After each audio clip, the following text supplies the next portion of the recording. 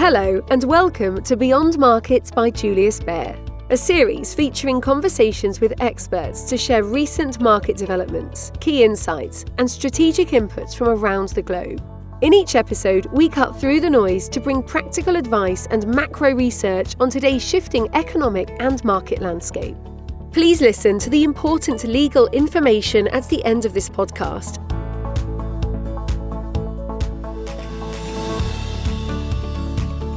Hello, and welcome to another episode in our podcast series, Beyond Markets. My name is Perlin Wong, and I'm Head of Investment Promotion and Solutions Asia. Today, we have with us Norbert Rucker, Head of Economics and Next Generation Research, joining us all the way from Zurich. Hi, Norbert. Nice to have you with us today. Hello, Perlin. Norbert is our commodities and crude oil expert, and he's therefore the perfect person to discuss the topic of our podcast today, oil. Oil prices have seen some dramatic moves. Today, Brent oil surged past US $100 a barrel for the first time since 2014.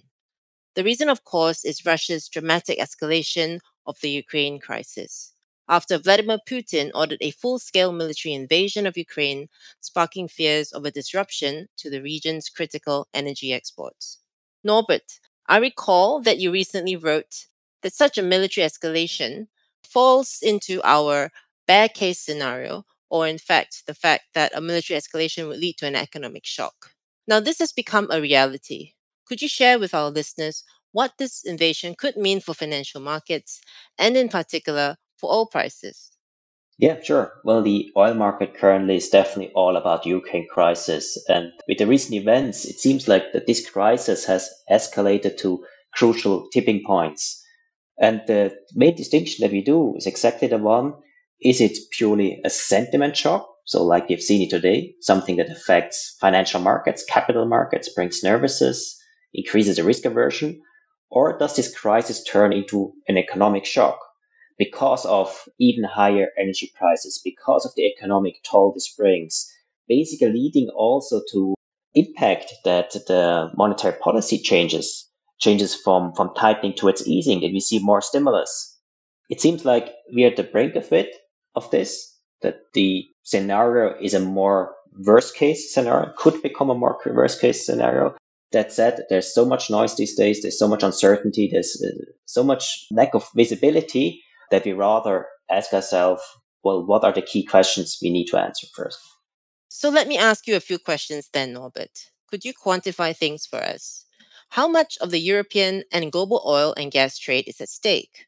If history is any guide, how would you perceive oil and gas markets to react in the near term to this crisis? And additionally, can other suppliers step in to adjust the supply imbalance? If you look at the energy trade between Russia and Europe, this is a substantial energy trade for the oil market, but also if you look at the natural gas market. So if you look at some of the numbers, Europe roughly buys 25 to 30% of its oil from Russia. And if you look at the other side, the Russian side, it's roughly half of the oil exports that go to Europe.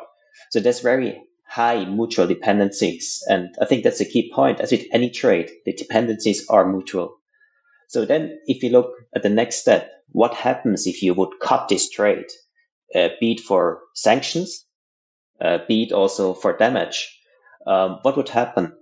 And the thing is that Russia doesn't have that much alternative to ship this crude somewhere else, especially because it goes through we call it choking points. It goes through the Baltic Sea, it goes through the Black Sea. These are easy to control trade routes. So Russia also doesn't have any kind of other pipelines linking towards Asia. It doesn't have the infrastructure in terms of ports, ships, rail cars to really compensate a shortfall. So if you would see this trade cut, basically the entire global market lacks a certain supply component. Then the third element, if you look at Europe, would there be alternative supplies? Would there be someone else that can step in? Unfortunately not, because over the past 1.5 years, we had a dramatic surge in consumption and demand. The whole supply side of the oil market couldn't even keep up with that. So basically, there's very little spare capacity, and there's no spare capacity to fully compensate a shortfall from Russian oil. And that's exactly why such an escalation, such an outcome where you see sanctions, damage, this trade disrupted really brings a heavy economic burden and toll. Well, to some extent, there are certain options, and that's exactly the questions we raise ourselves. To what extent can the petronations nevertheless jump in a bit? So talking about the Middle East, talking about Saudi Arabia, the Emirates, and so on. Because remember, they still have a supply deal. They're still not producing at their limits. Or another option is, what about Iran? What about a revival of the nuclear deal, which would allow them to come back to the oil market? So there are these levers to some extent to partially compensate a shortfall. But until this happens, or to which degree this happens, in the meantime, you simply have an oil market which is very much afraid, where you see these triple-digit prices, where anything escalation more, anything goes wrong, you most likely simply see an even higher spike in prices. I see. Let's put aside the Russian-Ukraine crisis for a moment and take a more medium-term perspective. What would you say are the global demand and supply drivers for oil markets today? Yeah, I think that's a good point because we should always keep in mind what else is going on. And I think that's quite interesting that, as mentioned, over the past 1.5 years, we had simply very strong demand growth, very strong consumption growth because the economy was so stimulated. I think economic activity came back very swiftly. I think this is one of the things that sticks out with the pandemic is we hardly have ever seen such a strong recovery bounce of economic activity. And this obviously overwhelmed the oil market because the oil market, on the supply side, there we talk about very complex operations. We talk about overall slow moving, complicated supply chains. So they were overwhelmed. And on top of that, you also had the petronations which artificially constrained supplies. So basically, what Ukraine crisis aside, the way we look at the oil market is that there things are changing.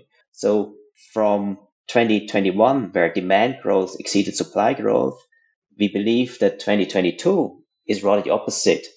Supply catches up to demand growth. And one of the reasons is, if you look at the Western world, if you look at the major oil consumers, including China, the pandemic recovery has largely run its course. Demand is back at cruising speed. It's more in niches, air travel, some of the Southeastern Asian economies, where we see still some potential for further demand growth. But this is much less of a potential, much less of growth than we have seen in 2021. So for us, the bottom line is the oil market is in a transition phase where the tightness should ease, storage situations somewhat relax, and where supply growth takes over. But overarching simply is all the uncertainty that comes with the Ukraine crisis. Norbert, I think you would agree that longer term megatrends in the energy market, such as the global shift towards electric vehicles and climate politics, remains intact. These are, in fact, an important focus for our next generation research team. So, what would you say are the secular trends to watch out for in oil markets? It's a very important point because besides the transition I just mentioned, which is more cyclical, there are enormous structural forces at play. And we believe that the current decade, the oil market really is kind of entering into a new phase, into something different. And one element we have a close eye on is the very rapid shift towards electric mobility. If you look at Europe, if you look at China, the market shares of purely electric cars has been rising much faster than anyone has foreseen. And this is largely the result that more and more automakers really bring very credible cars to the market, which kind of find buyers. The technology is involved, longer driving ranges, everything. So this very swift shift towards electromobility really brings the likelihood of a peak in global oil demand very much forward. We would say it's somewhere around 2025. So basically, this structural shift completely erases the growth paradigm from the oil market. And the consequences are then quite diverse. You see that some of the oil companies basically take more prudence. So in terms of investing, they are not really aiming for growth anymore. They're rather aiming for good capital returns. You see these, for example, in the shale business. You see it with some of the European majors. But another consequence is then, well, how do the petronations react to that? Because in the end, it's a reminder that their oil wealth is somewhat finite. So do they accelerate the drilling to capitalize this wealth as long as they can? Do they wait? Will, under these circumstances, be a higher demand, higher need for oil politics to manage these risks? Because basically most of the oil or more of the oil will come out of government hands, out of petronations. So bottom line is it's a very interesting kind of structural new era that we have embarked on for this decade, with lots of additional question marks to pose ourselves.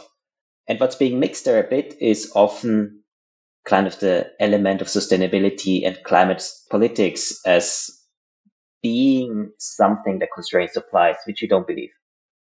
Thank you, Norbert, for this timely and fascinating exchange. We have covered quite a lot of ground. Could you perhaps wrap up in 2 to 3 sentences for our listeners what our short, medium, and longer-term views are for oil markets?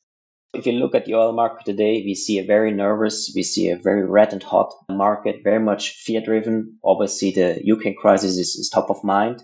We see oil prices that are at economic burdensome levels. And amidst this uncertainty, this noise, and this really lack of visibility, if one thing we can turn to is that whenever oil prices have been at such kind of levels where they start a slow growth, they usually went lower in the longer term. So for us, it's more of a question, despite how long lasting is it? How much further can it go? That's the uncertainty. But we have high confidence that in the longer term, towards the end of the year, next year, oil prices most likely will be lower than these levels that we see today. But given this noise, given this uncertainty from basically the events, how they evolved in the past days, we obviously stick to a neutral view because just of the many questions we have in the near term. That sums it up really nicely. Thank you, Norbert, for your insights into oil markets and much more. On behalf of Norbert and all our colleagues at Julius Baer, thank you for tuning in, and goodbye. You have been listening to Beyond Markets by Julius Baer. If you like what you heard, subscribe to our show on Spotify, Apple Podcasts, or wherever you listen. To learn more about Julius Baer, our people, our latest thinking, visit us at www.juliusbaer.com. We will be back with a brand new episode soon. This is a podcast disclaimer. The information and opinions expressed in this podcast constitute marketing material and are not the result of independent financial or investment research. The podcast content is intended for information purposes only and does not constitute an offer, a recommendation, or an invitation by or on behalf of Julius Baer to buy or sell any securities, security-based derivatives, or other products, or to participate in any particular trading strategy in any jurisdiction. Julius Baer does not accept liability for any loss arising from the use of the podcast content. Please refer to www.juliusbaer.com/legal/podcasts for further important legal information.